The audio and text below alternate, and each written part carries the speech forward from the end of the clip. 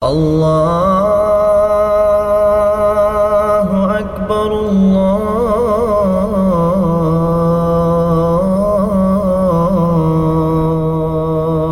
Akbar.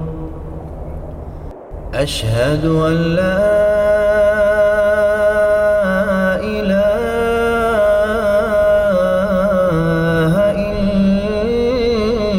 illallah. Ashhadu anna Muhammadan Rasulullah. You're listening to the Voice of Islam Radio. Assalamu alaikum. Peace and blessings to our listeners out there. Welcome to Monday's edition of the Drive Time Show.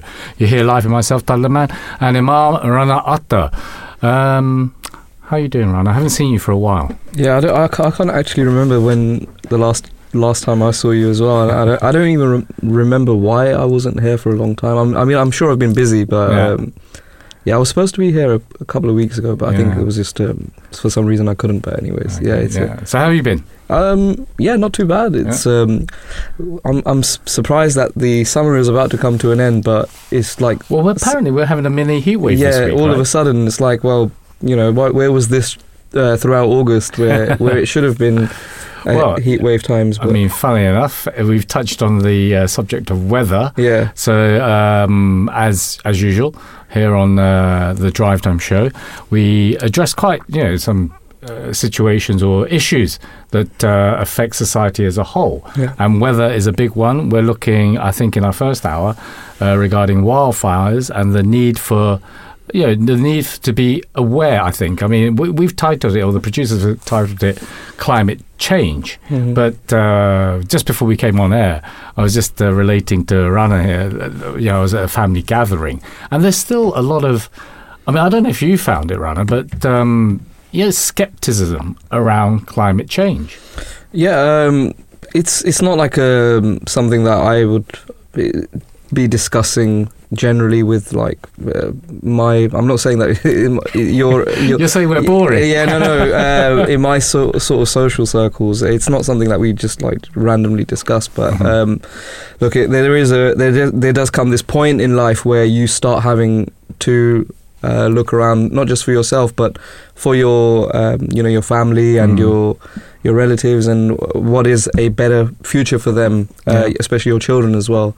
And the differences in regards to what it was like growing up and what it is going to be like growing up for your future generations. So climate change, of course, is going to be a very serious subject in the even right now and in the future, because with climate change, I think that's the problem with it, because it's not tangible within, let's say like 5 years. Well, actually, we're seeing the I suppose the sharp end of the stick now, and we'll be looking more in depth when we approach this segment.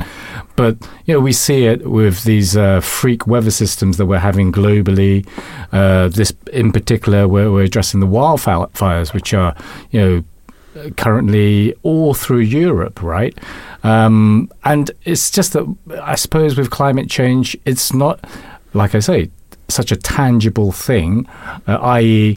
that you see it on a day-to-day basis. It's more of a gradual basis, and you have to trust the science. So we'll be delving more into that. We've got a couple of guests as well to talk about those wildfires in our first hour, and then what are we talking about in our second hour? Well, in the second hour, it's a very, I would say it's a bit more of a sensitive subject in regards to a particular nation or a national identity or a history in regards to Afghanistan. So we'll be discussing how, what is the future, what is the current, what is the past, where do we see Afghanistan, what way is it heading.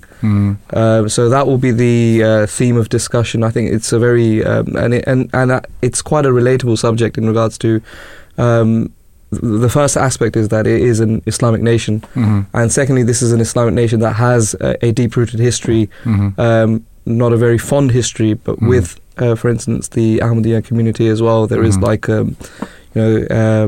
that element of it as well, which we will we should be touching upon in the second hour. Yeah, and we'll be looking more, I suppose, at the contemporary issue of Afghanistan and I suppose the broken promises. Exactly. Really, yeah. So without further ado, let's jump into the first hour, or our first topic, which is wildfires, the need for climate change.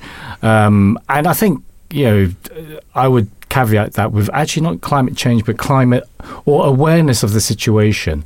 And not just awareness, but just actually stop sitting on your hands and thinking that, it's someone else's problem. Yeah. And I think a lot of nations think that, well, actually, you know what, it's not our problem as such. And you have that, what's the saying, kicking the can down the road, right? Yeah. And it's someone else's problem, maybe they can deal with it.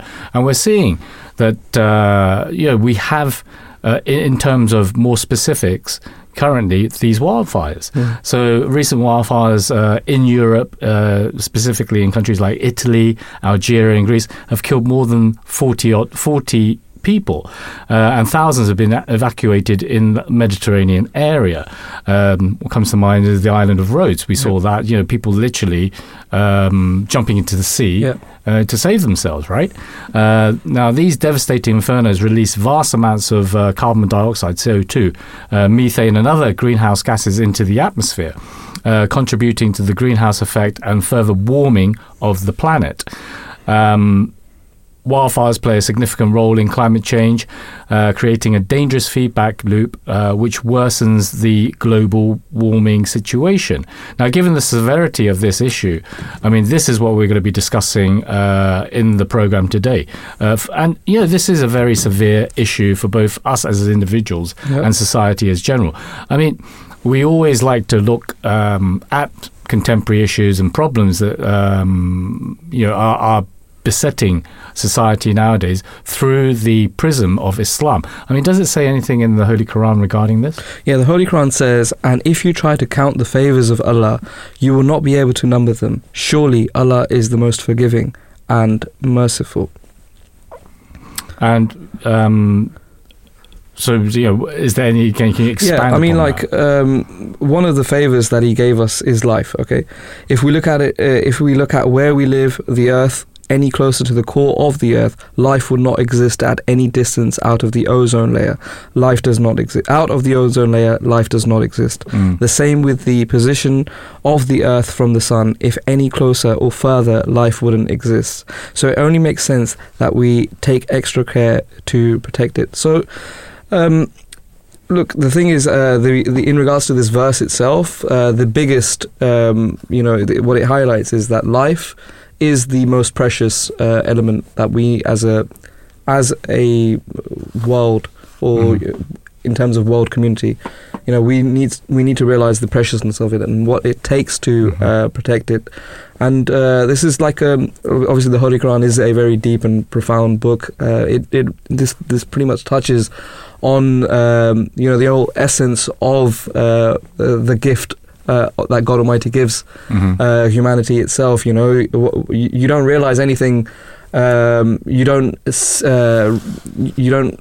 only appreciate whatever you can as long as you're alive. Okay, so this element needs to be taken.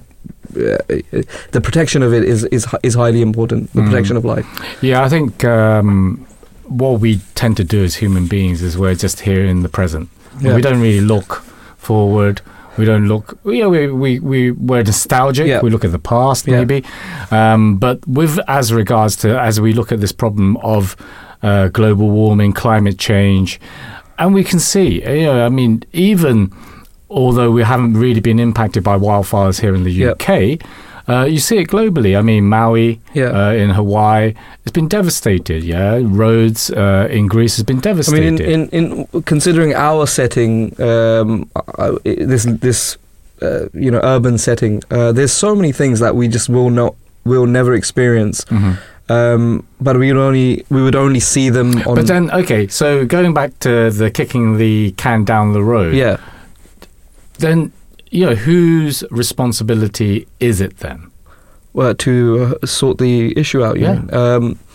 Well, it's definitely the ones who are capable of, who have the capacity to deal with it. It is their responsibility, because you could, you if you have the facilities, if you have for instance, the scientists that have the knowledge to deal with it, it is, I would say, it is their responsibility, because others may not be up to speed for whatever reasons in regards to the economic development of those nations. So I would contest, right, with that statement, or contend with that statement, because we can do. We're in the studio. Is that so? You can't abrogate the responsibility. The responsibility actually lies to everybody. Everybody, yeah. But obviously, there's policy makers at the top who they take on scientific advice regarding the climate change around the globe. And I think the point I was trying to push you towards maybe was that actually it's a joint responsibility. It's no one nation's responsibility individually. It's a joint responsibility thing. But what my point of view on that is that, look, for instance, what we've recently, everyone, it's been exposed to everyone, okay, the COVID situation. It is a joint responsibility for the whole world to work as one to sort this issue out. Now, the extra responsibility lies on those who have those facilities, that medical research, that level of scientific expertise to find the solution. So, for instance, I don't know, obviously the government would have backed Oxford researchers, Pfizer and all of these lot. Of course they would be backed, but they took it upon themselves because they knew that we have the capacity to solve this. Others will try. So, but then, okay, this is very, very good example you're pulling up, right? Because to me, it actually exposes the lack of urgency regarding climate change then. Because the pandemic, it was affecting everyone. People were dying, right? So within, over months, Oxford, in connection with, I think, AstraZeneca, right, they were able to bring aboard a vaccine, right? Which, in normal circumstance, these vaccines take maybe 5 years, 10 years to develop and actually trial out. Lots of trials, and then roll out, right? But because, when push came to shove, they needed this silver bullet, right? So why is the government, right, not just of this country, but other nations as well, why are they not taking climate change as seriously as, say, for instance, the pandemic? It's my point of view is that the pandemic was taken seriously simply because obviously the importance of saving lives, but the strain on the NHS that would have been caused if they hadn't taken it seriously. So you're right in regards to the push comes to shove. They haven't yet been pushed to that point where they have no other, they have no other reason to just put everything aside and just focus on this issue. So, and I pray that it never actually gets to that point as well. So, it's... but I think that's the point I'm trying to stress, is that with climate change, these wildfires, flooding around the world, it's not tangible. Or, okay, it is tangible because we see the effects, right? But it's not tangible on a day-to-day basis. And it's not so kind of, what's the word I'm looking for? Imperative to sort it out. Like, for instance, where would, let's say, where are the policymakers to make these things happen, okay? Westminster is in London, okay? Washington isn't ever... Do you think Washington would ever be affected by a flood or... Exactly. Who knows? I've seen 2012, right? The film. So it's where the in those areas, if these areas where the policymakers are residing and all that, I guess even in, if they're under threat, of course you're going to we have to save our. We have to save our backs, right? Yeah, and that's the point.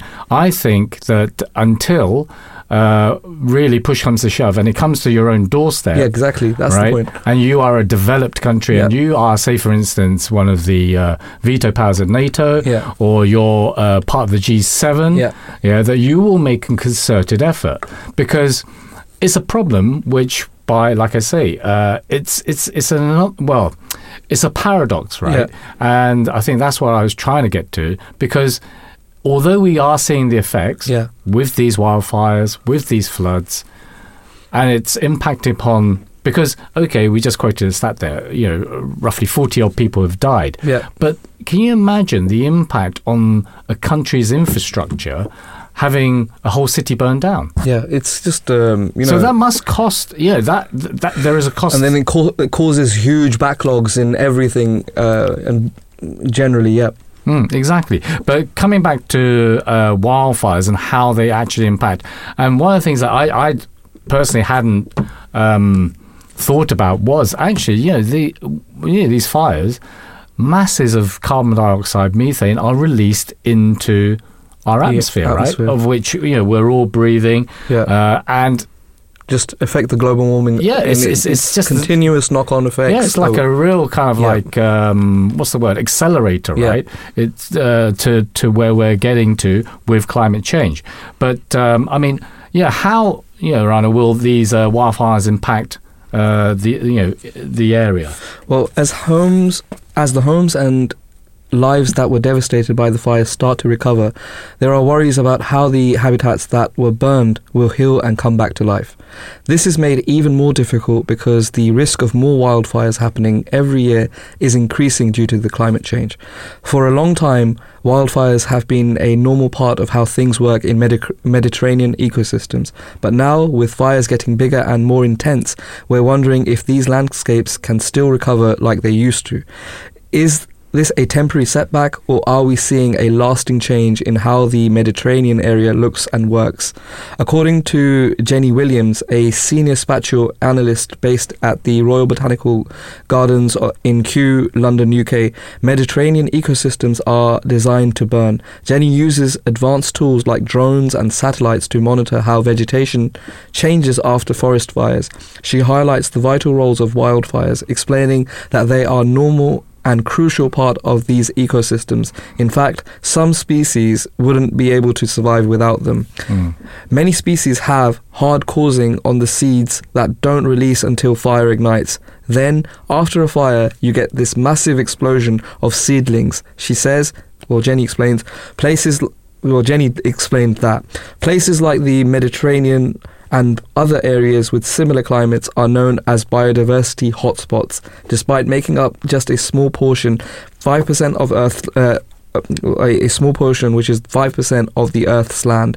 These regions are home to a surprisingly large amount, or 20% of its biodiversity. Interestingly, these fires can actually help increase biodiversity. A recent study published in Ecology Letters showed that places with more diverse fire-affected areas, known as pyrodiversity, tend to have higher overall biodiversity. Okay. Pyrodiversity is the variability in the fire regime. Its frequency, its intensity, its intensity, states Adam Pellegrini, Associate Professor in Plant Sciences at Cambridge University. Adam's works involve studying the characteristics that enable plants to cope with fire and explaining how shifts in fire patterns affects their capacity to bounce back. Over countless years, Mediterranean plants are believed to have gradually adjusted to the presence of fires by developing specific qualities that enable them to thrive in such surroundings. I mean, that's that kind of information reminds me of back in the day, my O-level geography, right?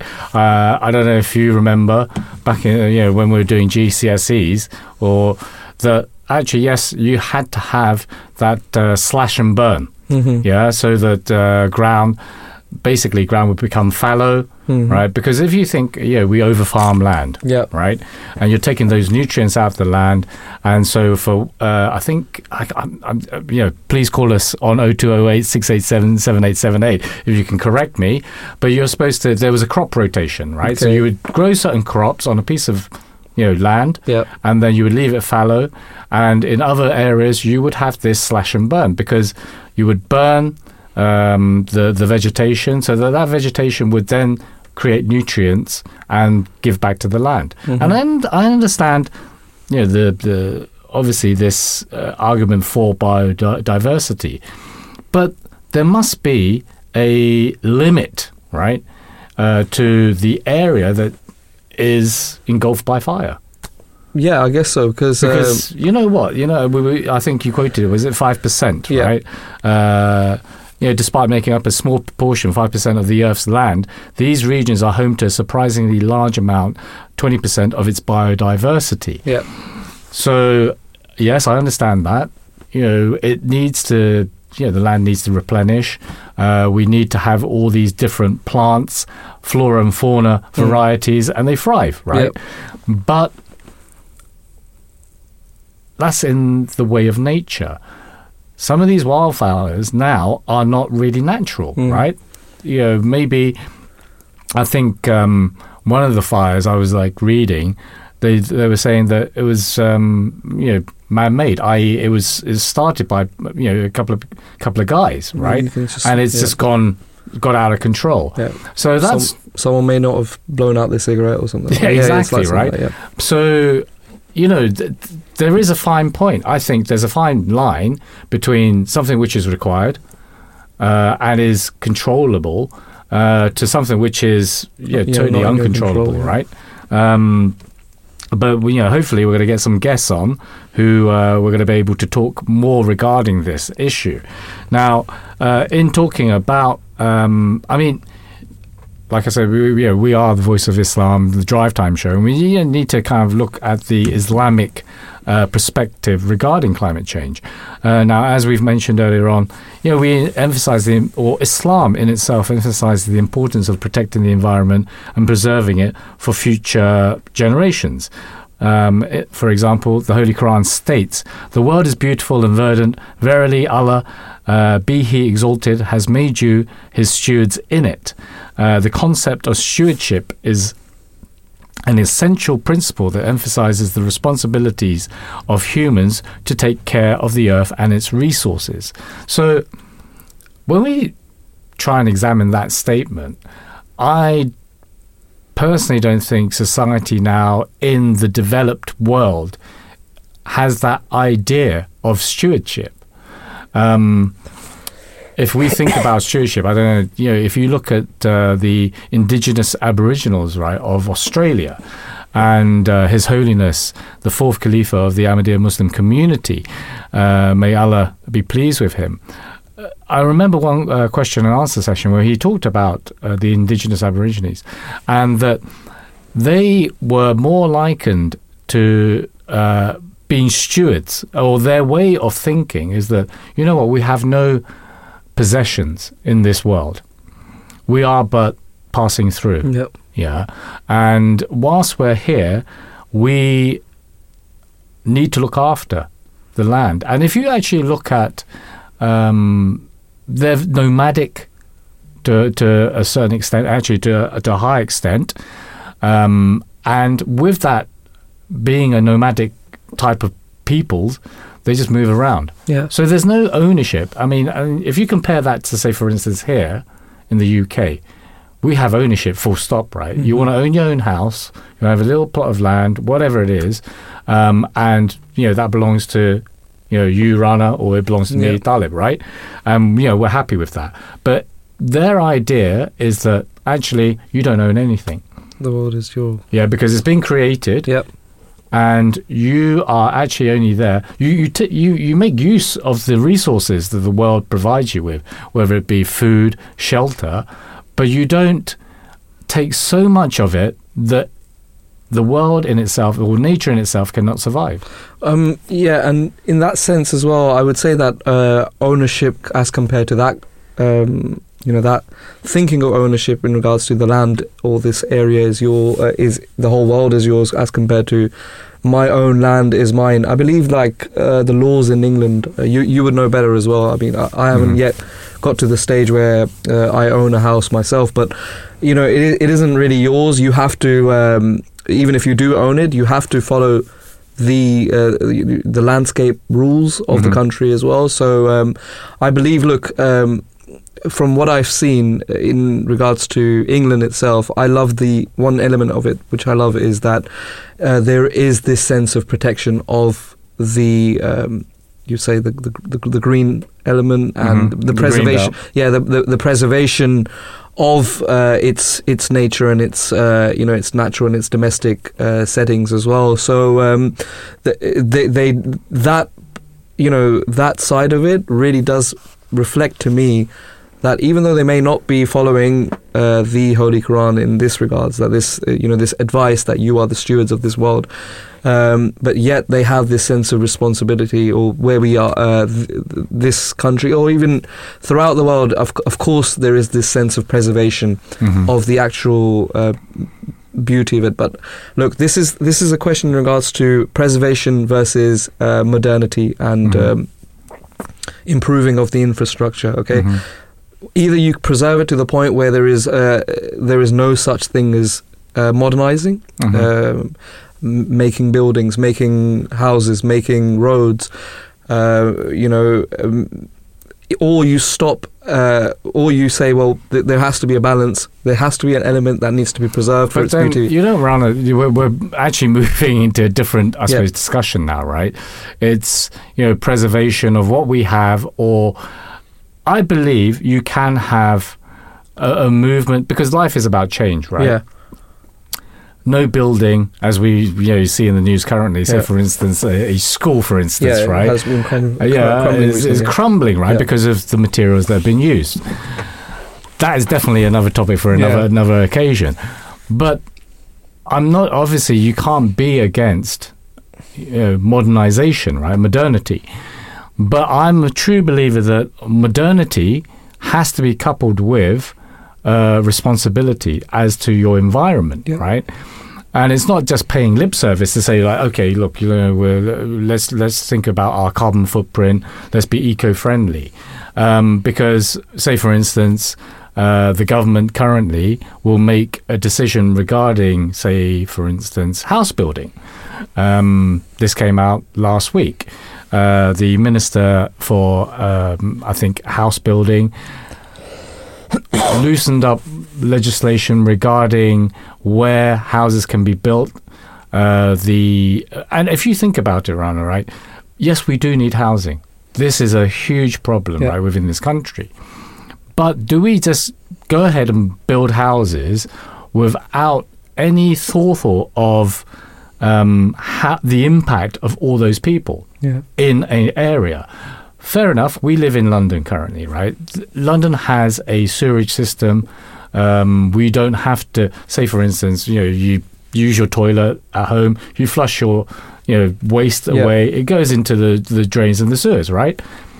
If you suddenly say, right, okay, we're going to start building in the Greenbelt, and you build 30,000 homes, just simply, where is the sewerage and the waste of those 30,000 homes going to go? It's probably into the ecosystem, right? Exactly. So it has to be, any development has to be coupled with the a responsible attitude to where our environment is, because I don't know if you picked up that bit of news. I think a competition in the south, swimming competition out in the sea, had to be cancelled, right? I did, I think. Yeah, because of the local water company venting sewage and waste into the sea. Yeah. And because legislation allows them to, they're going to do that, right? Yeah. And I didn't really notice that there was that much rain, because I think that is the precondition that they're allowed to, basically open up the systems to allow sewage and waste to go into rivers and the sea. Yeah. Is that, okay, because we're having storm overflow, right? And we can't manage that volume of water. So then, therefore, we have to vent out. So, it is a touchy subject. But really, I think going back to the point you made right at the top of the program was that actually we are so materialistic now. We're so self-centered that we don't think about actually the impact that we as individuals and then in general as a society has for future, not just our kids, but for generations to come. Yeah. I mean, what else does it say from an Islamic point of view regarding this? Well, Islam emphasizes the importance of caring for one's community and helping those in need. The impacts of climate change, such as wildfires, often disproportionately affect vulnerable communities. So both working to mitigate climate change and helping those people out can be seen as an act of solidarity and support for those who are most affected. The promised Messiah al-Islam, Hazrat Mirza Ghulam Ahmad, once said, "My purpose, yearning and heartfelt desire is to serve humanity. This is my job, this is my faith, and this is my habit, and this is my way of life." So in regards to the Islamic teachings on this subject or generally, I would say, look, the promised Messiah al-Islam has made it very, his purpose or his advent in this life is very much characterized in these beautiful words that, look, I'm here. I've been sent to you by God Almighty after a long delay in regards to prophethood. I am now here to. My service is for this world and the people of this world, and this is my belief. So Islam has a very strong emphasis on the service of humanity in general. It's not a self-sufficient religion. It's a religion that serves for the better good. So that's the overall, I would say, the view of Islam in regards to this. Well, we're going to go to a short break. And in fact, yes, we're going to go to a short break. And join us back after the break when we'll be talking more about climate change and wildfires. Assalamu alaikum. Peace and blessings to our listeners out there. Welcome back to Monday's edition of the Drive Time Show. Sorry, we're having a few technical issues, but hey-ho, that's live radio for you. Anyway, we're joined by our first guest of the day, Matt Oakley. And Assalamu alaikum, peace and blessings be upon you, Matt. Thank you for joining us and being persevering, I should say. That's okay. We've had a few issues, but we've got to you in the end. So we're talking about the wildfires and climate change. And your role at Surrey Fire and Rescue Service. Can you just tell us a little bit about what your role is there, Matt? So I've been working with fire and rescue now in Surrey for about 25 years, and for about the last 23 of those, one of my specialisms has been the increase of wildfires in the UK, right, and looking at global impact of how the fires affect human habitation in the southeast of England and beyond. So, I mean, with that, Matt, right? So it's the impact that wildfires have. I mean, we're seeing obviously on the news all these wildfires in the Mediterranean and globally. I mean, what is actually in the recent years we've seen that rise in temperature even here in the UK. I mean, has that contributed to this increasing amount of wildfires? And, ultimately, what is the knock-on effect to the environment? Okay, so it's in isolation, the temperature of the planet plays a key factor in how fires developed across the world. Fire is one of the basic earthly elements of the planet. So it's always existed, it's always going to exist. What we've got at the moment is a combination of increasing global temperatures through impact of human habitation, industrialisation, and combine that with the increase in vegetation we've got and land management across the world, put people and populations on the edge of these beautiful habitats, and you've got a combination of factors. So you've got fuel, you've got the temperature, and you've got potential source of ignition. And when you have increased temperatures for prolonged periods, which is what the increase in global temperatures do, it puts all that vegetation ready at ignition point and puts people at risk. And we're seeing that temperature increase on larger parts of the planet, which means that we as a population in certain parts of the world need to start getting prepared for this as a natural occurrence and a regular occurrence. So in regards to this increasing, why are, that is the question, why are wildfires getting more frequent and intense around the world?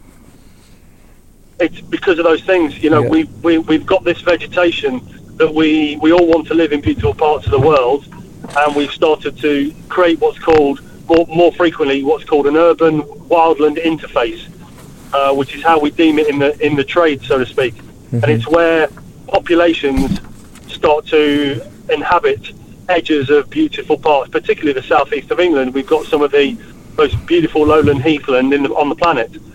But around all that area, we've got huge amounts of infrastructure and human activity, be it for industry, transport, military, recreation, and where you have people interacting with natural vegetation, then that's where you get the ignition. And in the UK, people tend to be the problem, whether that's accidental, neglectful, deliberate.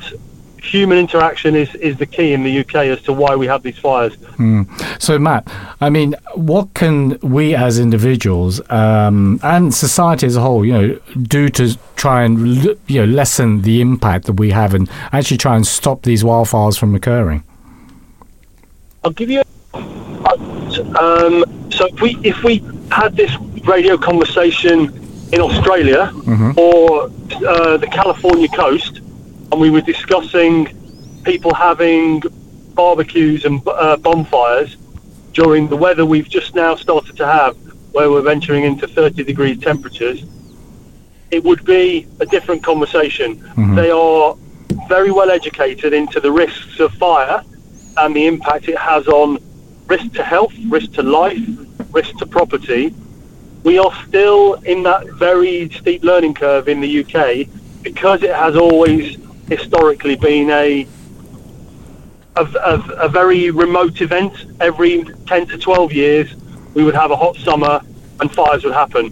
What we're seeing now, and the education of the public still needs to catch up, and for everybody, is we need to understand these are yearly events now. The temperatures mean we are going to have weather which causes wildfire every year from here on in, and we need to be mindful and make sure when we're burning off bonfires in our gardens and having barbecues out in public spaces, we understand that where there's an ignition source and open vegetation, the potential for fire is very real.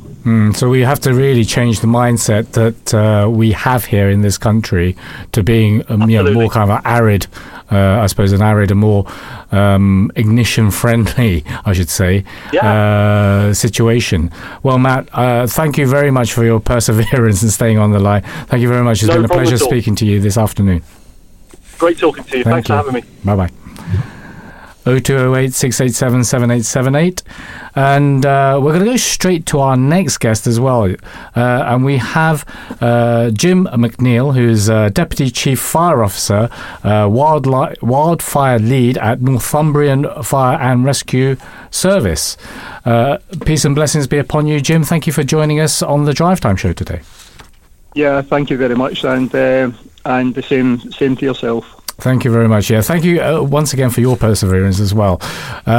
So we're talking about wildfires. I mean, Matt was just saying that, here in the UK, our environment has changed to really basically have that, I suppose, the susceptibility for these wildfires here at our doorstep. And we're not just looking at the news that's happening over in the Mediterranean. So, in this kind of anticipation of this hot and dry weather, and we're in a supposedly kind of like hot mini spell currently, how do firefighters like yourself prepare for that? Yeah, so I listened closely to the points that Matt spoke about. And I think education plays a massive part in everything I'm just going to speak about. So I absolutely chime in accord with the points that Matt had made. So our brave firefighters train for a wide range of events, including wildfire. And especially as I'm looking out my window here back up in Northumberland, we've got 25-degree temperature that's going to run the rest of this week. So our brave crews train very hard for a wide range of operational incidents. But what we do to support that, probably a bit greater, because every wildfire has its own dynamic.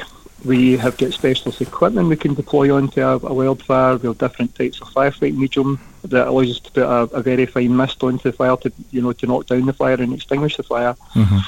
But one of the things we also have, we've got 50 national TAC advisors, so tactical advisors that can be deployed at any given time to help the operational commanders on scene to work on a series of plans and actions to mitigate the impact of the fire in terms of wind direction and flame growth. Highly skilled people, highly motivated, and we use them to really good effect.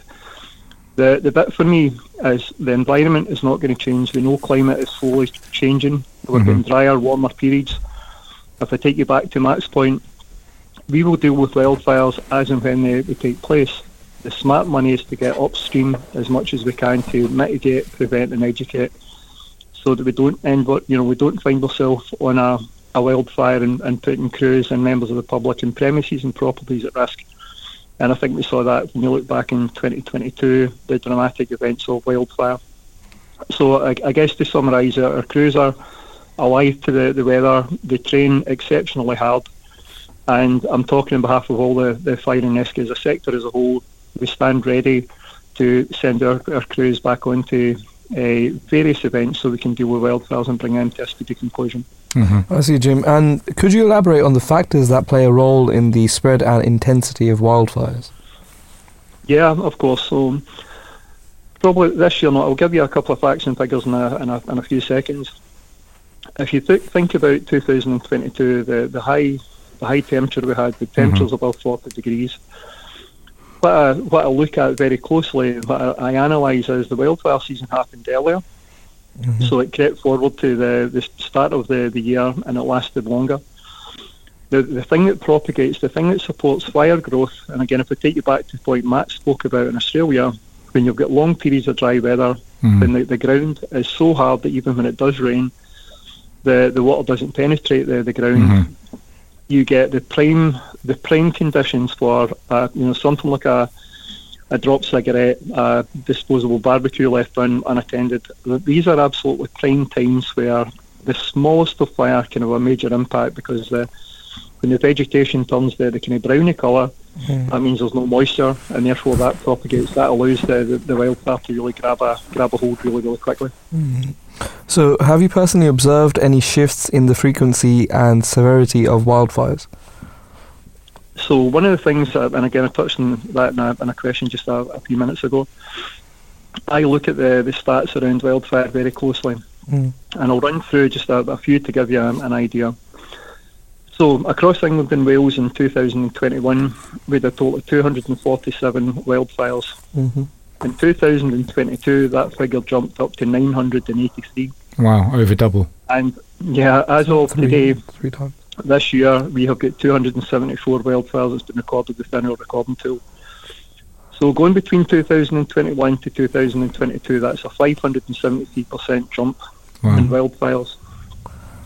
Across 2 days in the middle of July in 2022, we had 84 wildfires. Right out, so you guys and girls down in London are close to all of that. We had 14 fire and rescue services during that time who declared a major incident because of the severity and the number of wildfires, because the environment and the climate was right at that time. Longer weather, drier periods, we run the risk of more wildfires, and the wildfires lasting longer within the season. So yeah, there's been quite a marked jump up in the number of wildfires we get every year. So, yeah, going back to your point then, and Rana corrected me because I said double, is almost treble, right? It's almost trebled. So, is this just directly correlated, these wildfires, directly correlated to just the environment now, the climate change? Or can you make that correlation? Yep. That's what I'm trying to say, yeah. Yeah, there's a lot that I work on at UK government level in terms of actually getting the analytics to point whether this is totally linked to climate. My opinion is the National Fire Chief Council lead. If you look at the long dry weather we had across 2022, it will not give you any surprise. That's when we had our highest peak of wildfires, and you can link that back to 40-degree temperatures, dry weather starting way back in March, where you would normally start to see grass fires happening towards June and July, and then the season running even longer up into September, October time. So there's a correlation there back into climate, and I don't think that's going to go away.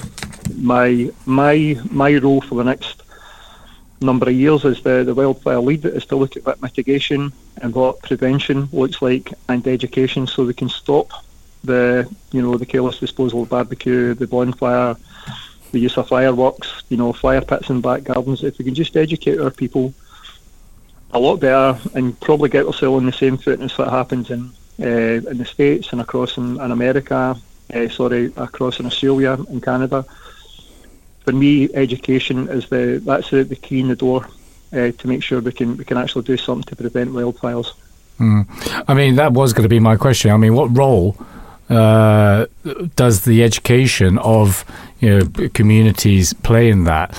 So is that all that we can do? I mean, it's and I think Matt touched upon it in his segment when he came online with us, is that it's just not being aware in this country.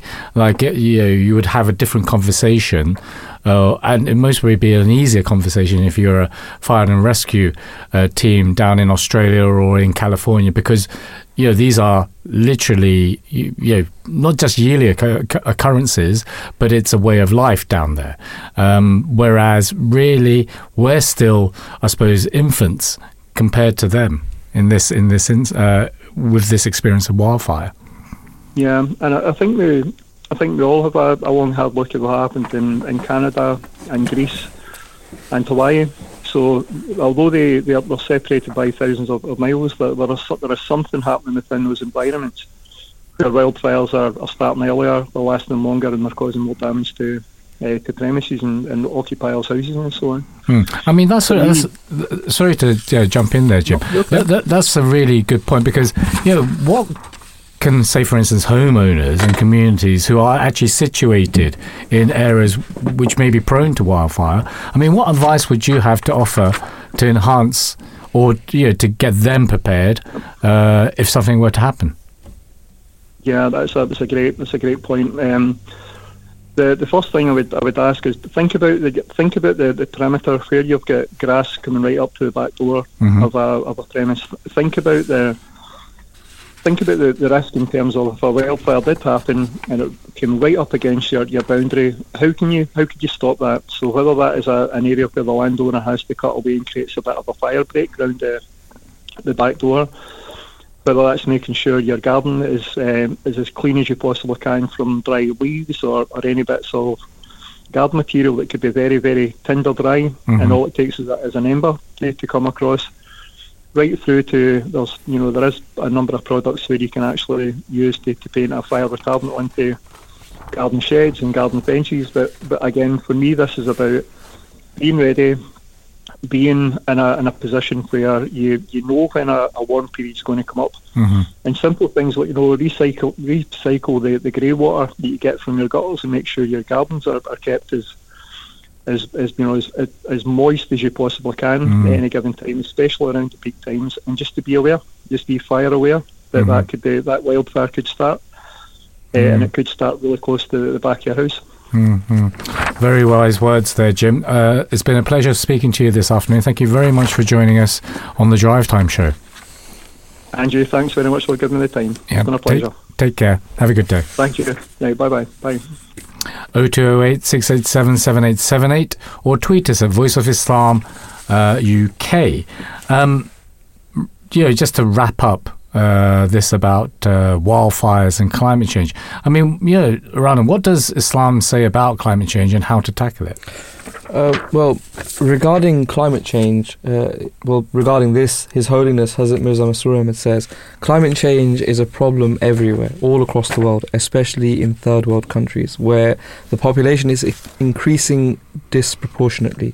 Just to accommodate the increased populations, nations are developing new residential areas, and because of this, forests are being cut, and this deforestation is a major cause of climate change. So you have to be very particular that whenever one tree is cut, two trees should be planted in return. Fuel consumption should also be reduced. Now people have become so lazy that if they want to go from one place to another place and distance is only, let's say, 100 yards or 200 yards, instead of walking to the place, they use their motorbike or car. In this way, pollution is increasing. There are so many other factors which are also causing pollution and climate change. So we have to be very careful. Although we cannot say that because of the fear of climate change, we should not have children. That last part is a bit, it just kind of threw me off. Like, okay, yeah, well, it's not in terms of like, that we shouldn't have children just because of climate change. I mean, His Holiness states some of the ways we can adopt to help the environment that can, in turn help improve our climate as a whole. So by adopting these ways, we can make a small but yet meaningful change to our environment. And so in conclusion, when dealing with wildfires and climate change, it's a bit like solving a puzzle, like Jenga, really, with many pieces that fit together. It's a big challenge, and both problems, all these problems are interlinked. In very complicated ways. And, I think, going back to what we were saying initially, that it's not just one factor. I mean, the environment as we know it today that we live in has changed. Yeah. And, we have to make... we have to strive to make it better, because if we don't, then successive generations are only going to reap all that discontent and all that basically the climate change, the sharp end of the stick. And I'm not saying that we are prone to it in the sense of, yes, we're getting a wildfire every day, but we do see the frequency of these occurrences and these events more and more so nowadays, don't we? As the second caller in particular, Jim. Those statistics he shared, they were astounding. I mean, to jump like from 1 year to the next. So I think what do you say? Over 500% increase, exactly. Right? It's so with guys who are actually researching this, they have very important information to give, and it's not just information, it's like a warning as well. Yeah. So but see, the problem is, Rana, right, we've had these warnings. Is when will the penny drop to the policymakers to actually say, look, you know what, we have to do something. I think that we established that as well during our conversation earlier, that until it doesn't, it's not at their doorstep, they're not, you wouldn't expect them to make a budge for it, do you? So basically, our policymakers, maybe they shouldn't be making fire breaks in their backyards. Our policymakers are usually going off for like trips to, XYZ, aren't they, really? Away from those fires and stuff. Testing their eyesight as well, Yeah, exactly, back in the day. Anyway, we're coming up to the 5 o'clock news. Please join us, stay with us after the news, where we will be talking about the Afghani situation.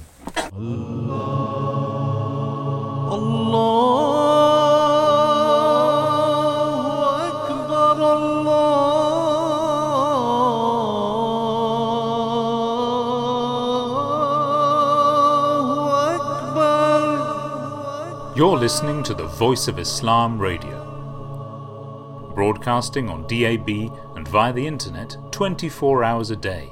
Assalamu alaikum. Peace and blessings to all our listeners out there.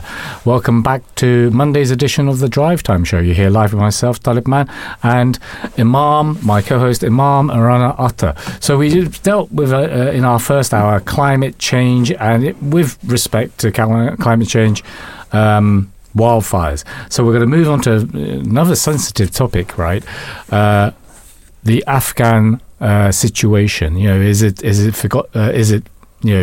forgotten now, right? So what have we got to say about this then, Rana? Well, Allah the Almighty states in the Holy Quran, and when He is in authority, He runs about in the land to create disorder in it and destroy the crops and the progeny of men, and Allah loves not disorder.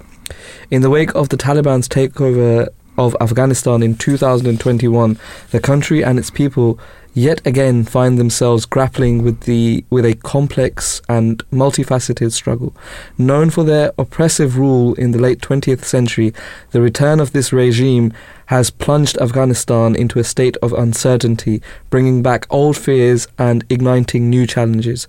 This seismic shift in power not only rekindled political and security concerns, but has also given a rise to a profound humanitarian crisis, compelling Afghans to face hardships on a daily basis as the Afghan people navigate the uncertain terrain of changed socio-political landscape, their resilience and fortitude are being tested like never before.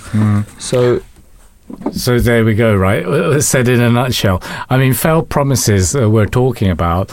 I'm sure most of our listeners saw the news, right? So in 2021, I think around about July, the UK government pledged a significant cross-government effort dubbed Operation Warm Welcome, which was meant to ensure the safety and stability of Afghans who had helped the British during the conflict. It was meant to provide vital support to rebuild their lives, find work, pursue education and integrate into their local communities as they arrived in the UK. So the acronym for this was ARAP, the Afghan Relocations and Assistance Policy, which was initiated in April 2021. Now, this supposedly offered assistance to Afghan individuals who collaborated with the UK government in vulnerable roles. However, its eligibility criteria was limited, excluding NGOs and aid sector workers whose work makes them at risk from the Taliban. Additionally, the ARAP application process was very prolonged, intensifying the peril for many individuals in Afghanistan. Another process or scheme was also initiated by the UK government, the Afghan Citizens Resettlement Scheme. And this was open to Afghan citizens linked to the UK government, including British Council teachers, individuals who had supported British forces, embassy staff. And this scheme emphasised the aiding of women, children, and minority groups threatened by the Taliban. However, Afghans have not received the warm welcome that was promised. Delays in processing documents, being stuck in hotel rooms for months and unable to find suitable accommodation have left many feeling hopeless. And I'm just going to pull up, actually, Rana, a stat regarding these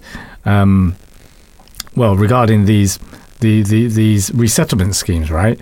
I'm not sure if you're aware of them, but basically, I was looking at how many Afghans have the UK resettled, and and this is according to the news, whereby in the year ending March 2023, 19% of all channel crossings were made by Afghan nationals.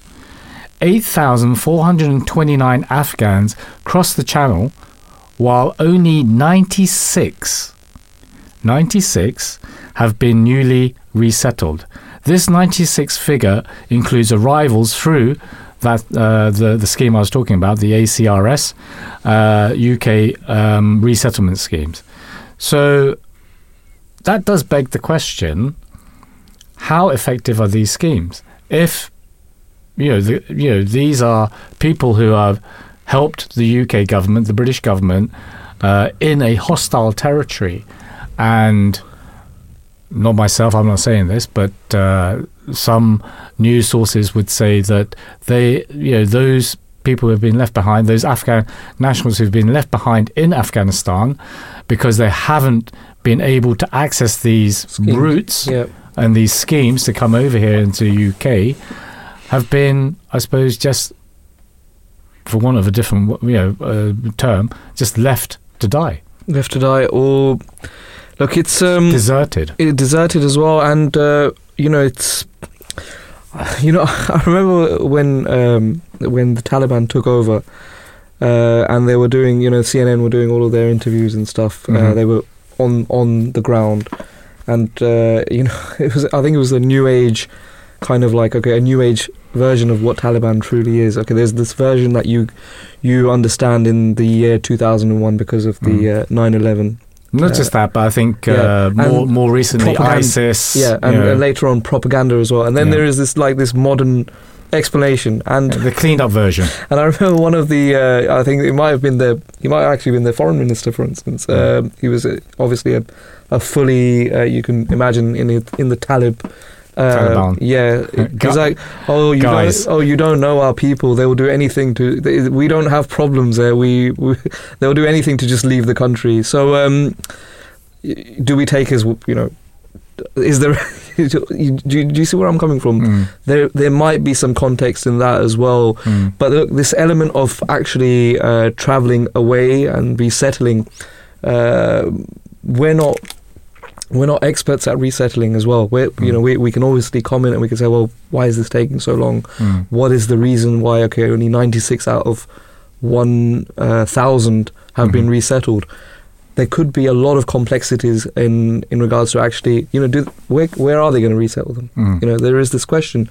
It takes time, and then you have this issue with I don't know if it's an issue for some or if it is an issue. You have like Suella Braverman. She's how welcoming is her policies? Well, they're not. They're not, exactly. So that, is that the reason? Are these the obstacles? Are you trying to delay it as much as possible? I mean, very valid points here, Rana. But the thing is, when you have been in a foreign country, right, and then purportedly for 20-odd years, you've brought democracy to this country, right? Because it's the way to go. Yeah. It's how... the Western world thinks, right? That democracy is the best political setup, right, for any country, right? So you've had that experiment in Afghanistan for 20-odd years. You've provided a new generation of Afghan nationals, men and women, right, a hope. Right, a dream that actually, you know what, we can live in a democratic society. And then overnight, the US and the UK have left. Now, does that mean that democracy really isn't worth fighting for, right? Especially if it's not your home, it's not your country, right?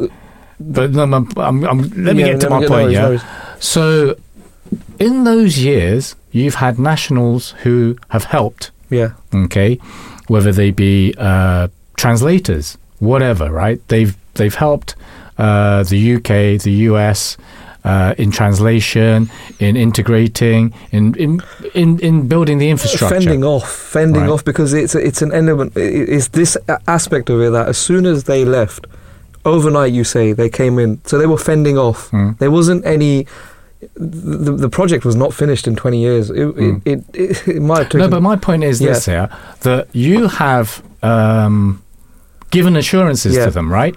So don't worry, we'll protect you, right? We'll protect you and everything. And then overnight, you've just stolen away. You've just left that country, right? We don't know who you are. Yeah. And so what with these promises, are we not as good as our word nowadays? Is the UK government not honouring what it said? Well, and so that's for me the problem, right? Because I believe in integrity. We here at the Voice of Islam Drive Time show, and as Muslims and as just human beings, right? We believe in justice, don't we? And I would like to give the benefit of the doubt to the if the UK government is in question. I would like to give them the benefit of the doubt because. For instance, let's say it's our job now, right? Me and you. How would you fulfill this promise? There's people stranded back there who we have promised to bring over to. But no, rather the point is here. We can talk about promises, but actually, it's their lives on the line, right? If they get caught, they're going to get killed, right? How are we going to do it? How are we going to? Well, to start off with, I wouldn't extract or physically, with a C4 transport. I won't be extracting pets, right? Of which they did do, the UK government, right, when they left Afghanistan. I would prioritise a human life above someone's pet's life, right? No disrespect. I've got a pet, right? I love my pet, right? But still, come on. So, with that in your mind, you think, right, okay, I can't just abandon these people, right? Where is the humanity there? But hold on. I'm going to hold that Yeah, thought. yeah, no We're going to worries. come back to it. We've got our first guest of the day regarding this, who is Dr. Nooralhaq, and we're joined by Dr. Nooralhaq, who is the founder and director of Afghanistan and Central Asian Association.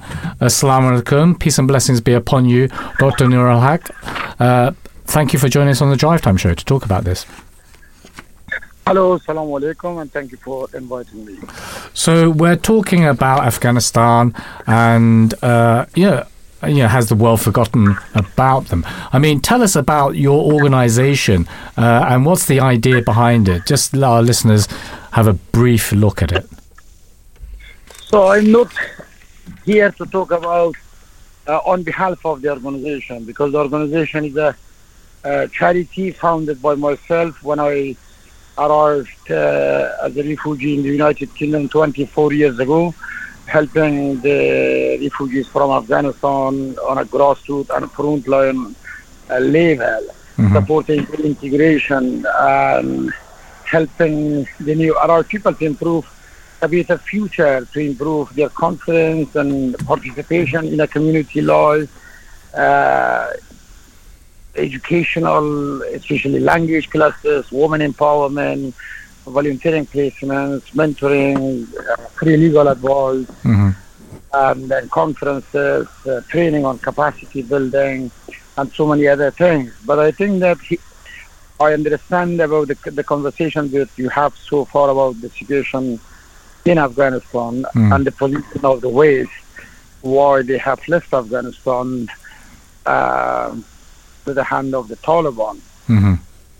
But I would like to speak as the maybe opposition in exile, or maybe representative of the diaspora community, which they don't have any voice at the moment. They don't have any. They don't have any participation in any talk on Afghanistan, and unfortunately, since the creation of Afghanistan in the 19th century as a buffer zone. And to be honest, for the past 2 years, I was very anxious about the withdrawal of troops from Afghanistan. But now I consider the withdrawal of troops in a positive way to make sure that people around the world, they understand the internal tribal differences.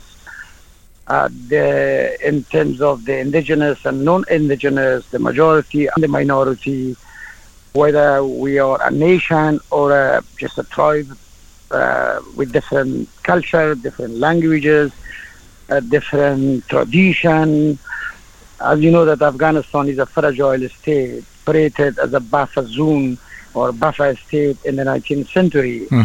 Since the creation of Afghanistan as a buffer zone in the 19th century, the people who are dominating power, they are just one ethnic group that we call them Pashtun, who are the minority, where the majority of people and the indigenous of the country, they are the Tajiks, or sometimes we call them Persian or Farsi speakers, consist 55% of the population. The people who resisted against the USSR. I don't know if you're aware, when the Soviet Union invaded Afghanistan, the only community who resisted against the USSR, it was the projects in the north of Afghanistan. Didn't allow the USSR to expand their military bases to the south of Afghanistan, near to the Pakistani border. So people in the north, they sacrificed and lost their 2 million lives to fight against the USSR. But then, unfortunately, because these people, they were involved heavily in fighting, they keep very isolated in terms of education, lobbying, diplomacy, language skill. And then Ashraf Ghani Ahmadzai and Khalilzad, who are the supporter of the Taliban, they managed to take advantage to resume the Pashtun domination once again in the 21st century by bringing the Taliban back to power. We have to also understand that the peace talk with the Taliban and Mr. Khalilzad, the U.S. ambassador on Afghanistan, wasn't very transparent. There wasn't any participation of different opposition, different faction. It was only Mr. Khalilzad, the U.S. ambassador, and the Taliban groups, sometimes the representative of Ashraf Ghani Ahmadzai. So, sorry, Dr. Nooralhaq, can I just interject there? So, our idea that for the that period of time where the US government and the UK government had supposedly brought democratic elections to Afghanistan, you're saying that actually, really, they weren't a democratic, or it doesn't reflect the true ethnicity and all the different elements within Afghanistan. So it wasn't really a democracy. It's just actually a minority Pashtun kind of fragment which actually was in control of the whole of Afghanistan. Well then, this is the biggest problem, that the people around the world, they don't know. There are unreported human rights abuses, unreported human rights violations. Is a serious concern since the creation of Afghanistan, what they have done to the people, to the indigenous Tajiks, unfortunately, during Hafizullah Amin, during Amir Abdurrahman Khan, during Amir Dost Muhammad Khan, during Nader Shah, during Hikmat Yar, and during the Taliban. That's why I consider the situation, hopefully, in a positive way, where eventually we have to find out a sustainable solution rather than just have another coalition or maybe another transition for Afghanistan, and then having the same constitution that we have in the past, and just again lying to the nation, lying to the world, and telling, we are now hoping to build a democratic institution, where you cannot build a democratic institution with the people who has been running the country for over 150 years, and we are. Yeah, I understand your point, Doctor. But if we bring you back to the conversation regarding, say, for instance, Afghan refugees here in the UK, and your organisation helps them. I mean, Afghans were promised a warm welcome in the UK. But for a lot of refugees, it's not been that easy. I mean, could you shed some light on what the situation is for them, Afghan refugees here in the UK? I think we would like to say thank you very much to the British people, to the British public, and to the British government for the hospitality they provided to over 25,000 refugees evacuated in August 2021. I have to tell you, the Great Britain was the first country acted promptly and immediately after the crisis in August to bring thousands of people to the United Kingdom and giving them a very, very expensive, beautiful and 5-star hotels. But of course, because of the Ukrainian crisis and because of the housing crisis that we have in the UK for more than years, maybe even the British people, most of them, they are homeless and they don't have access to housing for the past 20 years.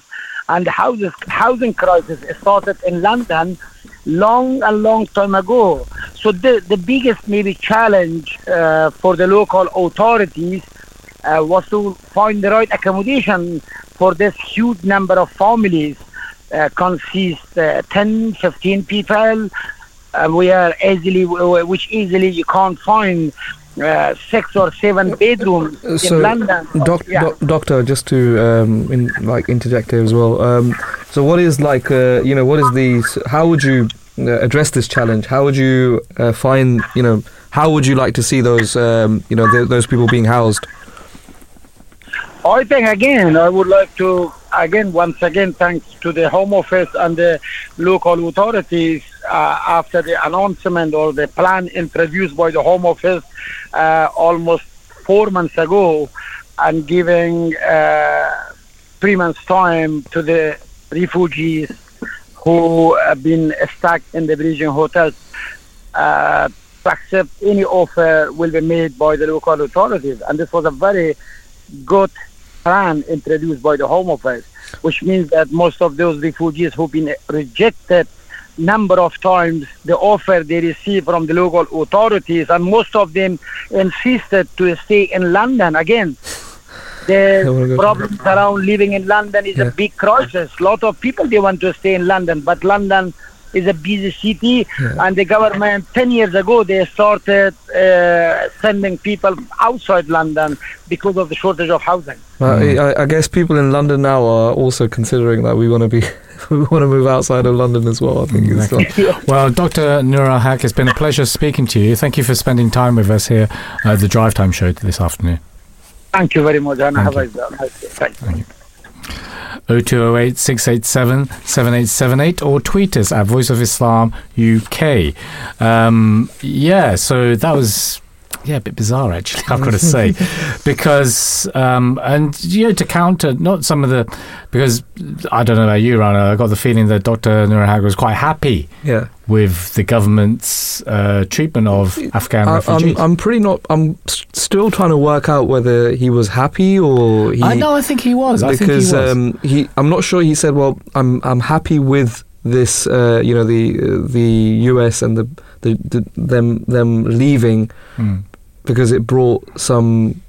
No, I think he was happy about that because then it's left to Afghans to decide for themselves what the right.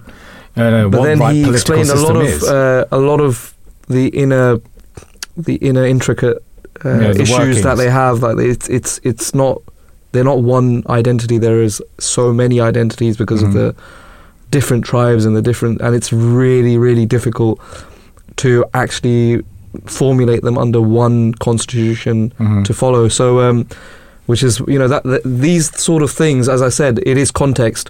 Why is it taking long? Is this what is the reason? These. I think for myself, I think he was quite happy with that point. What I had maybe issues with was the treatment of the refugees whilst they're here. And just to give some context and actually some facts, right? Now, as of November 2022, over 11,600 individuals had been relocated to the UK under the Arab scheme, including those evacuated during Operation Pitting in August 2021. Now, a majority of these have been in hotels for over a year awaiting suitable accommodation. The Ministry of Defence estimates that around 4,600 Afghans, including dependents, are still eligible for relocation. Around 1,600 of these people have already received a relocation offer. Not all are expected to relocate. There are over 72,000 Arab applications still waiting for a decision. The vast majority of which are anticipated to be ineligible for relocation. So, my point being, those 72,000 most probably are not going to get, a thumbs up, though you're going to be relocated. Can you imagine the terror that they're living in? And currently, uncertainty. Yeah, uncertainty, and my question would be that if they do not get relocated, they don't get the thumbs up, or are you going to be sending them back to? Are they going to be deported back to what you consider as war torn? We're not aware as to, because these are applications, right? Where are those applicants? They may not well be in the UK. They may well still be in Afghanistan. So hiding in Afghanistan, right? I believe so. I was sort of under the misunderstanding that they might still be here and looking for the relocation. No, because we've got. I mean, those figures were. 11,600 individuals have been relocated. And the majority of these are still in hotels for over a year. So, I don't know, really. I personally think that, it's a slow process. It is it's become slower because of the Ukraine war as well. There's two sets of massive. But, there is a very pertinent question, right? You're a refugee, you're a refugee. So does the refugee, or being a refugee, is that contingent of your colour then? I hope not. I would hope not. I would like to think not. Based on what we're seeing from the UK government, I don't know, it seems so, right? So why are... And I wish the government could, could get a minister, maybe Suella Braverman to come out. I mean, the Home Office give me the answer that why...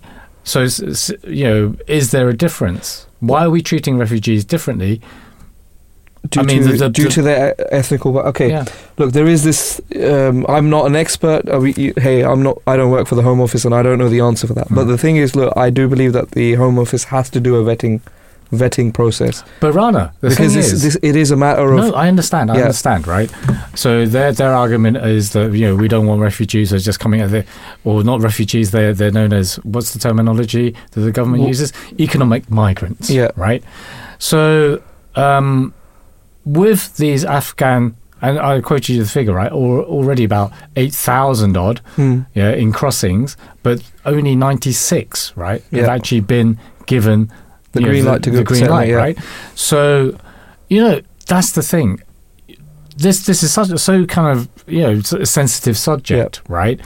But it's a bit like an elephant in the corner of the room. No one really wants to address it, right? Yeah. So when the Ukraine-Russian war started, suddenly there were legal ways, right, for Ukrainians to claim refugee status in the UK.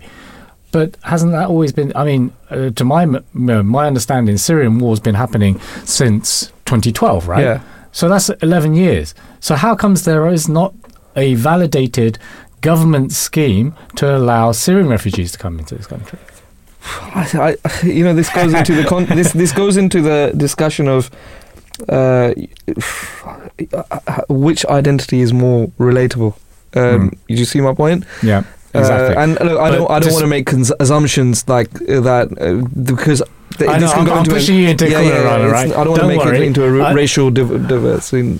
But it is. It is, yeah. But it is, unfortunately. But anyway, we're joined by our next guest, Jess Ridgewell, to talk more regarding this issue. Now, Jess is head of corporate partnerships at Breaking Barriers, the leading refugee employment charity, helping refugees to find meaningful employment and build a new life in the UK. Peace and blessings be upon you, Jess. Thank you for joining us on the Drive Time Show today. Hello, both. Yeah, thank you for having me, and thank you, importantly, for raising this, because, as you said, headlines change, and there are still a lot of Afghan refugees in this country, in the UK, who are needing to rebuild their lives, and they need support, and they're facing a lot of challenges. So, really happy that we can bring this to everyone's attention. Yeah, sorry, I was getting a bit heated with my co-host here. I was pushing him down a corner and trying to kind of elucidate a response. But yeah, maybe you can join in the conversation. Well, obviously, you must be able to join in this conversation. I mean, as in terms of Afghan refugees, what are some of the common challenges faced by Afghan refugees when it comes to employment or education, and how with the help of your organisation do they overcome these? Yeah, so Breaking Barriers, our specialism is employment, so it's supporting those people who identify as being as a refugee background, or people who have come through on some of those schemes, as you mentioned earlier, so through the Arab scheme, or have found themselves in the UK and they've gone through that asylum process to claim their refugee status. So at Breaking Barriers, we're supporting people from, 79 different countries. So it really is a lot of different places, not just those that hit the headlines. But, 20% of the clients we're supporting in London are from Afghanistan. So it's a really significant group that have come to the UK in the last 2 years, and, even before then.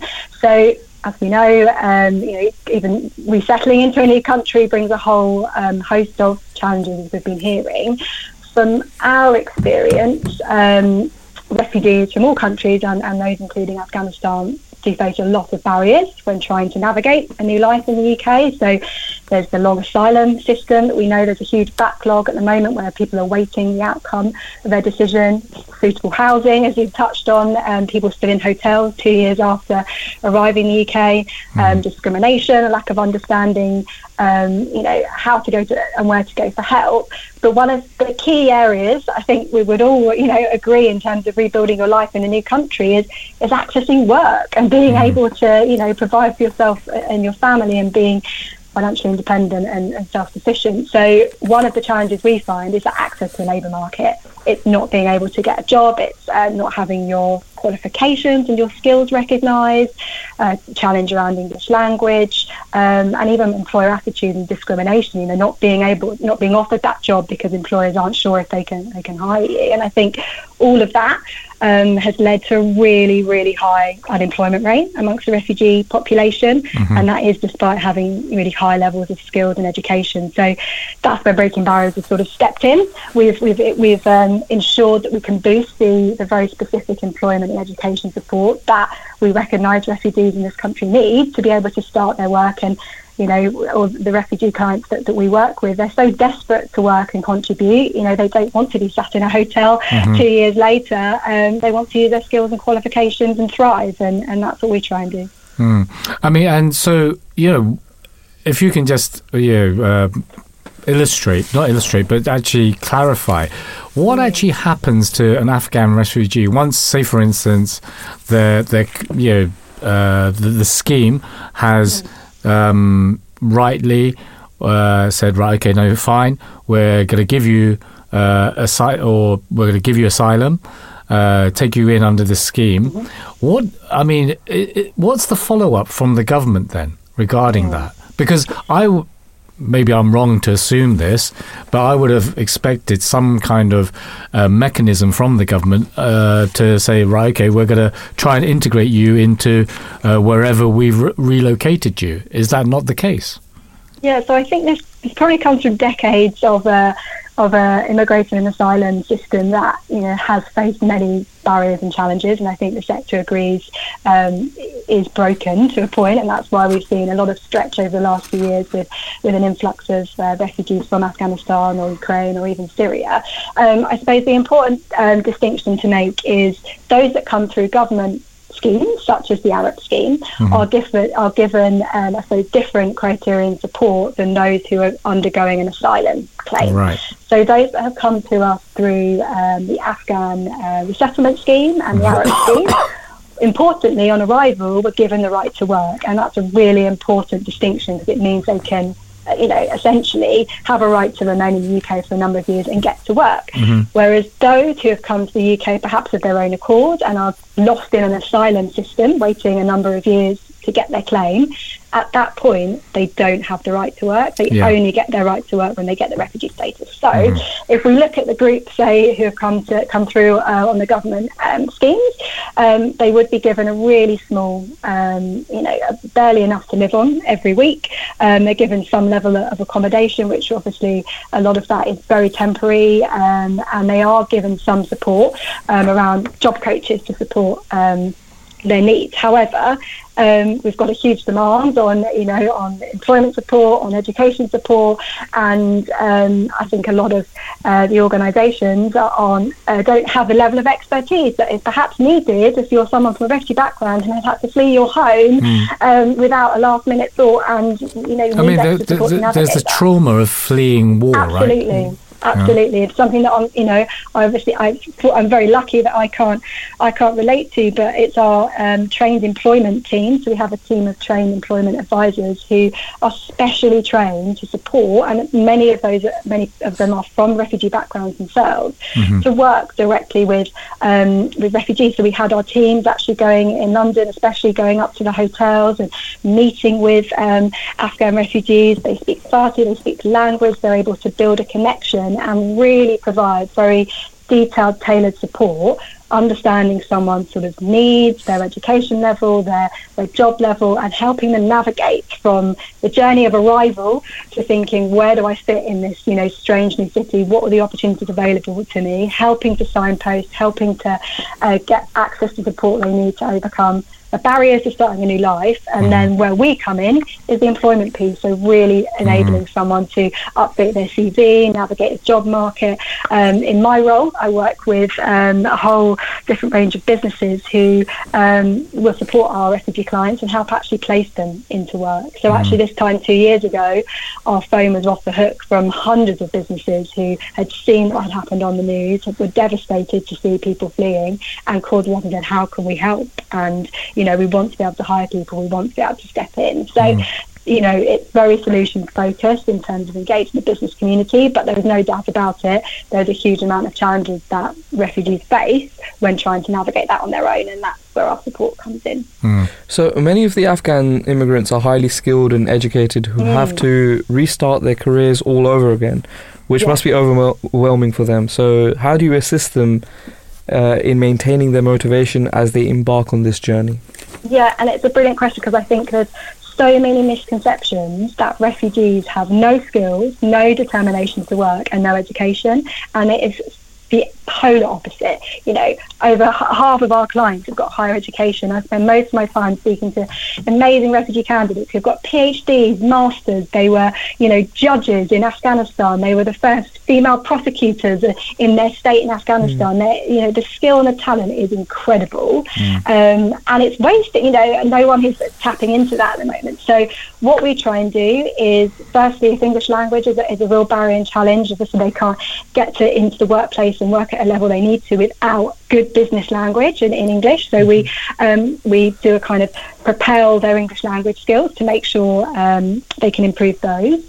We look at where they might need to retrain. So we've worked specifically with a group of Afghan solicitors to support them in retraining to qualify here in the UK. We will partner with businesses who will offer work placement. So recognising that someone who was a qualified human rights lawyer in Afghanistan possibly can't transfer straight into that role in the UK yet. But if they got their first work placement in a UK legal firm, being able to build up that confidence again, build up that experience, understanding, and importantly that network, and getting on the right path to requalify in the UK.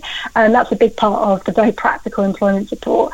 And I'm really pleased over the last few years that we have seen make a huge impact. One other example, as you mentioned, with the Arab scheme, is a lot of people come with security backgrounds or military backgrounds, and as a sort of temporary measure, we've been able to support a number of Afghan refugees through their security licensing qualifications, for example, just to get them on the job ladder in that first instance, to try and gain some independence and try and get through some of the daily barriers and challenges they're facing. I mean, Jess, how do you feel about the government's involvement, like as a post asylum?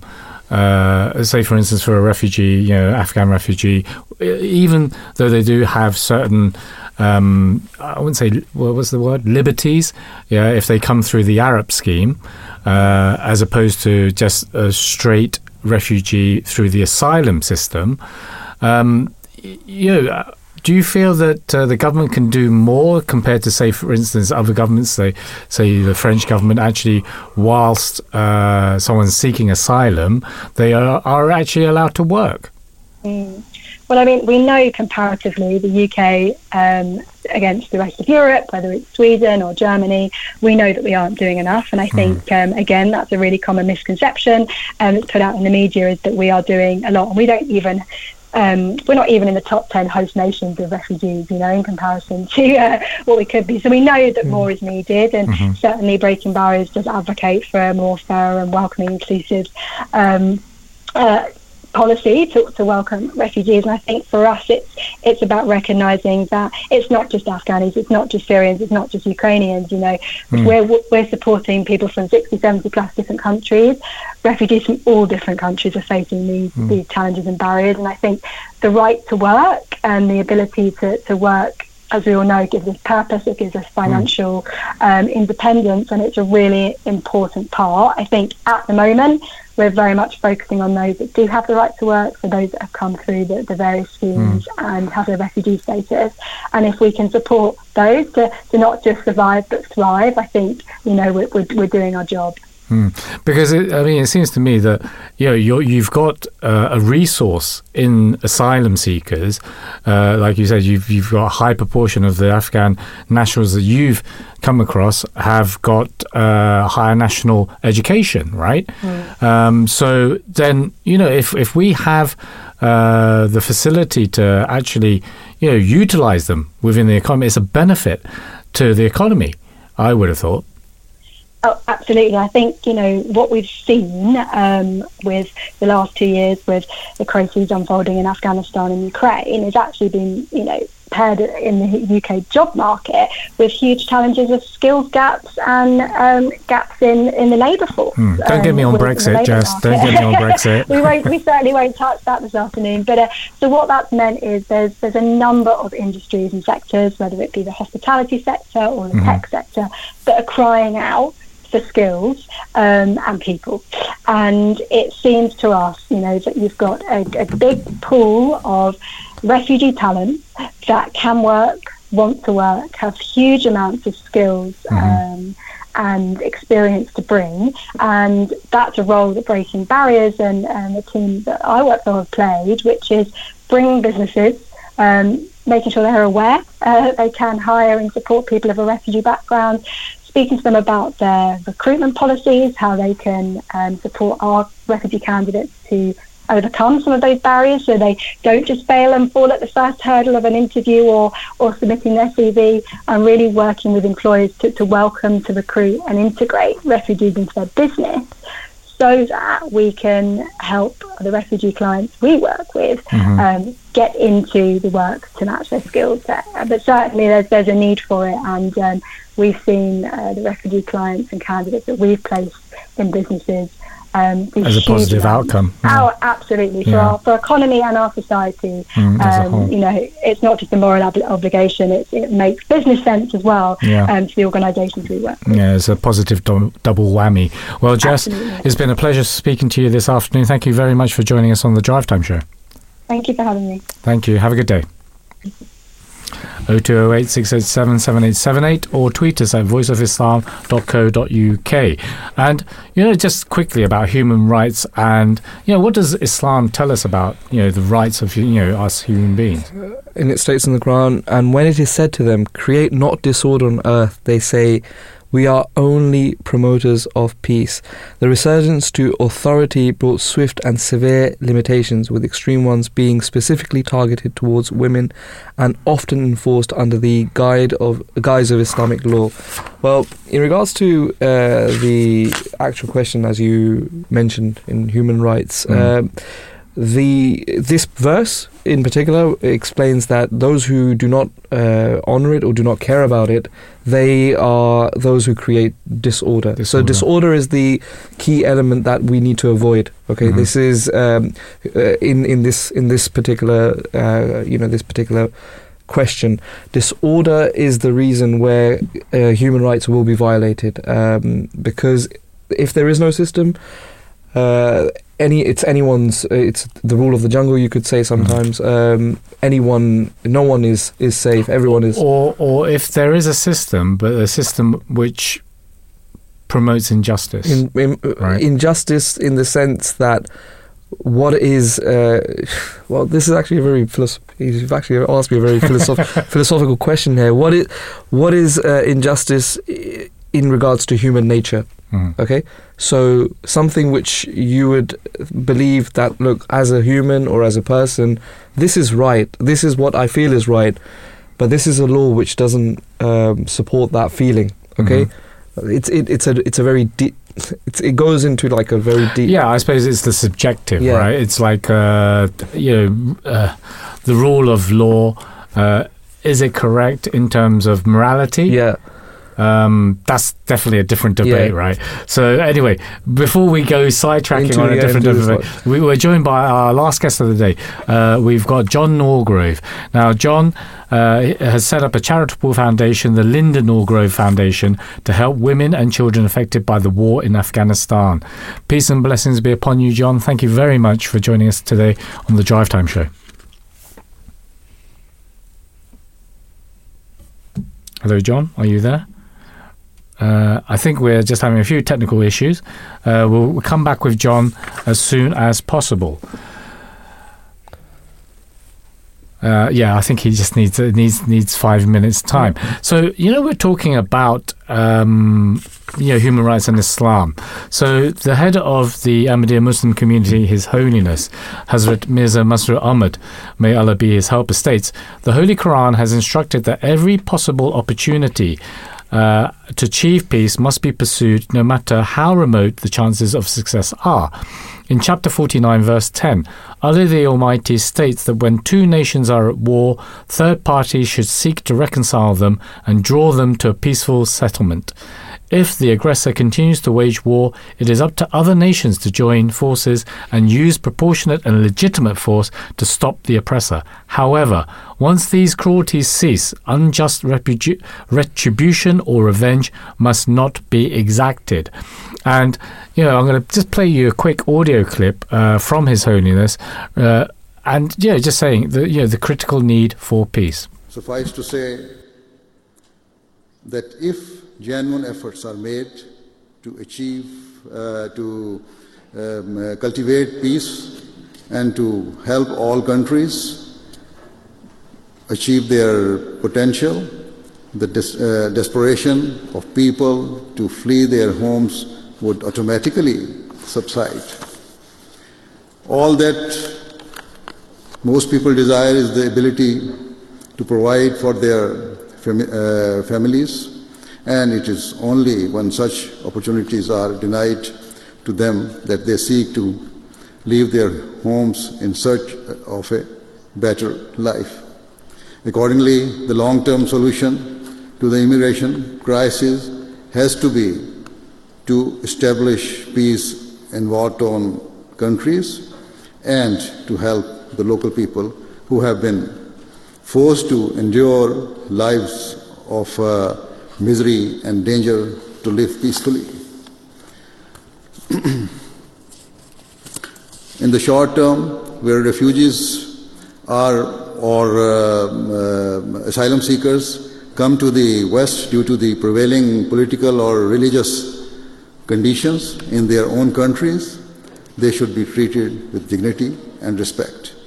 At the same time, whatever support they are given should not be at the expense of existing citizens.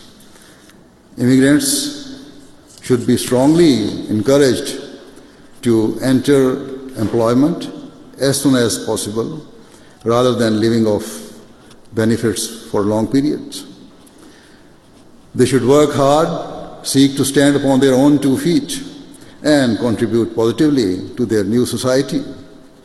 Otherwise, if they are continually funded by taxpayers' money, it will inevitably lead to grievances. Indeed, it is my belief that the underlying cause of most resentment in society tends to be economic and financial frustration.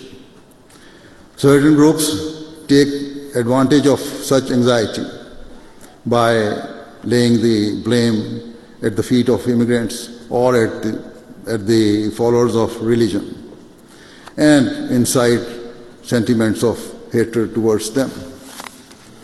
Thus, an impression has developed in Europe that Asians, Africans, and particularly Muslim immigrants are a threat to society. In the United States, there are similar fears regarding Muslims and also Hispanic seeking to enter the country through Mexico. Nonetheless, I firmly believe that if the major powers set aside their own vested interests and strive earnestly towards improving the economic conditions of poorer nations and treat them with sympathy and respect, such issues would never arise. So those were the words of His Holiness Mirza Masroor Ahmad, head of the worldwide Ahmadiyya Muslim community. So we're going to go back or link up with John Norgrove. Peace be upon you, John. Thank you for joining us on the Drive Time Show today. Hello, very pleased to be here. So, if you would be kind enough, John, to share with us, about the Linda Norgrove Foundation, just tell us a little bit about it, and what ways do the donations are used to provide help in Afghanistan? Okay, so my wife and I, we set up the Linda Norgrove Foundation after our daughter, Linda Norgrove, who was an aid worker in Afghanistan, was kidnapped by the Taliban, and then she died in a failed rescue attempt. Right. We set up the foundation to help women and children in Afghanistan, which was something very dear to her heart. And what we've tried to do is through giving relatively small amounts of money through gained from private donations. We have no government money. We give these relatively small quantities of money to help individual people in Afghanistan. And often at the moment it's families which are headed by women who haven't got a man to earn money, or they're in a desperate state at the moment because they're not allowed to work, and it's difficult for them even to go out without a man. And also to help girls. We did sponsor quite a lot of girls to go to university, but since the universities have closed, that program has closed down. So, John, I mean, how do you identify and get that aid to those women who who need it out there? Because there must be so many hurdles that you need to overcome. It's not easy. We've been doing it for 13 years now. So we've gained quite a few contacts in the country, and got to know quite a few local charities. So we tend to work. We don't like to work through the big European charities. We tend to try and work through local Afghan charities if we can. And certainly we've been surprised, though, I suppose, by just how honest people have been in Afghanistan and how well they've delivered the project. Right, okay. Okay, the foundation pays special attention to the education of females. How do you navigate cultural and societal norms to support women in Afghanistan through your programs? Well, we were giving a lot of scholarships to women to attend university, and when the universities closed, we were giving 165 scholarships to women. We paid the fees, and we also paid for their living allowances. We're no longer allowed to do that, but we have found ways to help. So we're currently starting a program of supporting women who are still allowed to study midwifery and nursing. Okay. So we've got a small program doing that, and we're helping. We help quite a lot of. We've transitioned really to help quite a lot of organisations that are providing medical support to women in the country. So John, I mean, considering the volatile situation in that region and in Afghanistan itself, I mean, how are you? Well, what are the insights that you can share with us about the long-term sustainability of those projects like yourself in Afghanistan? Well, in 13 years moving in Afghanistan, the thing which has come in most clear to us is that it's very difficult to make long-term plans. We tend to work from year to year, and things have been upset terribly kind of every couple of years since we've started there. So who knows what's going to happen in Afghanistan? It's very difficult to tell. I mean, generally people are very anti-Taliban, and certainly we don't agree with a lot of the measures, especially towards women, which they've implemented. But I think it's quite a positive thing that Afghanistan is being run by Afghans, and that we no longer have Russian troops in there, or American troops, or foreigners in general. It's the country looking after itself, which I think is a positive step. Do you believe that the current immigration policies effectively assist refugees by providing them with adequate support? What measures could be taken to offer more sustainable assistance? Well, the government said after the airlift 2 years ago that they were going to take in 20,000 Afghan refugees. And the progress they've made to date has been pretty poor. They've taken in the refugees who were taken out during the airlift, and over above them, out of supposedly 20,000, we've seen something like about 40 or 50. So the government aren't really living up to the promises they made. The short answer to that. So, I mean, in that respect, what measures do you think the government should take? To my mind, they're just sat on their hands regarding these two schemes that they've got currently. Is there anything else that they could do better? Certainly, that should open up the Afghan citizen resettlement scheme further than it has been opened up. The government have difficulties certainly because we've had such a flood of refugees from Ukraine as well as from other areas of the world. So the government has its difficulties, but to say that they're going to take in 20,000 and then take in something less than 50 in the first 2 and a bit years, it just isn't good enough. Yeah, true. I totally agree with that. So, John, it's been a pleasure talking to you this afternoon. Thank you very much for spending time with us on the Drive Time show today. No, that's been a pleasure. Thank you very much for having us. Have a good day. Well, that brings us to the end of our show. But just in conclusion regarding this, in chapter 42, verse 43 of the Holy Quran, it says, the blame is only on those who wrong men and transgress in the earth without justification. Such will a grievous punishment. So as the Afghan people navigate the uncertain terrain of a changed socio-political landscape, their resilience and fortitude are being tested once again, whilst the global community grapples with the imperative to provide aid and support in the face of an escalating crisis. Let's learn from the failures of the past and amplify our collective voice and work together to build a future where no one is left behind and where the strength of our unity prevails over the gaps of our divisions. With that, we come to the end of the Monday's edition of the Drive Time Show. A big thank you to our producers Hadiyatul Haseeb, Zile, Huma, Syeda, Tahdia, Hasan, my co-host Rana Atta, and our technician in the back room, Wahab. This is the 6 o'clock news.